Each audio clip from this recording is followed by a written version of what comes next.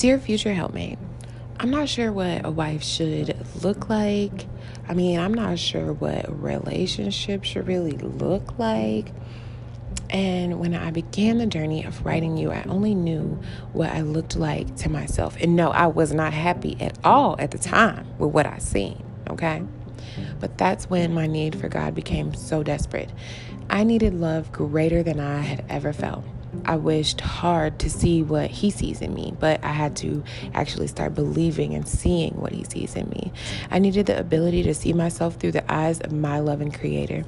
I needed clarity. I needed the love instilled in me to come alive like never before.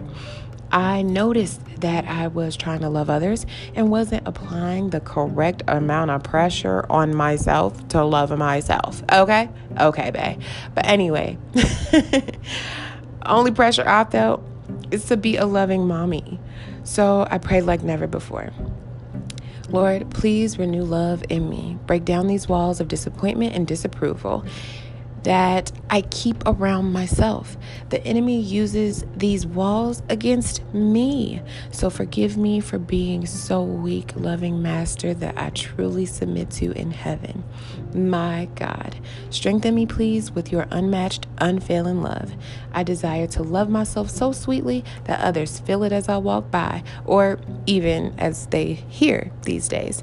I denounce my pride and my ego from everything that people think that the black woman is, or how black girls treat black men. I genuinely, Lord, want my heart to be renewed for me by you, to change the narrative and the wave of what should be normalized for a woman treating a man and being his helpmate. Lord, I am a leader, and I don't want a man to just come on about and just, he's such a leader, so I have to follow him. No, we equally yoked, baby. So, helpmate, I hope that you are praying like this. And I hope you're ready for me, because, man, I ain't nothing to be played with.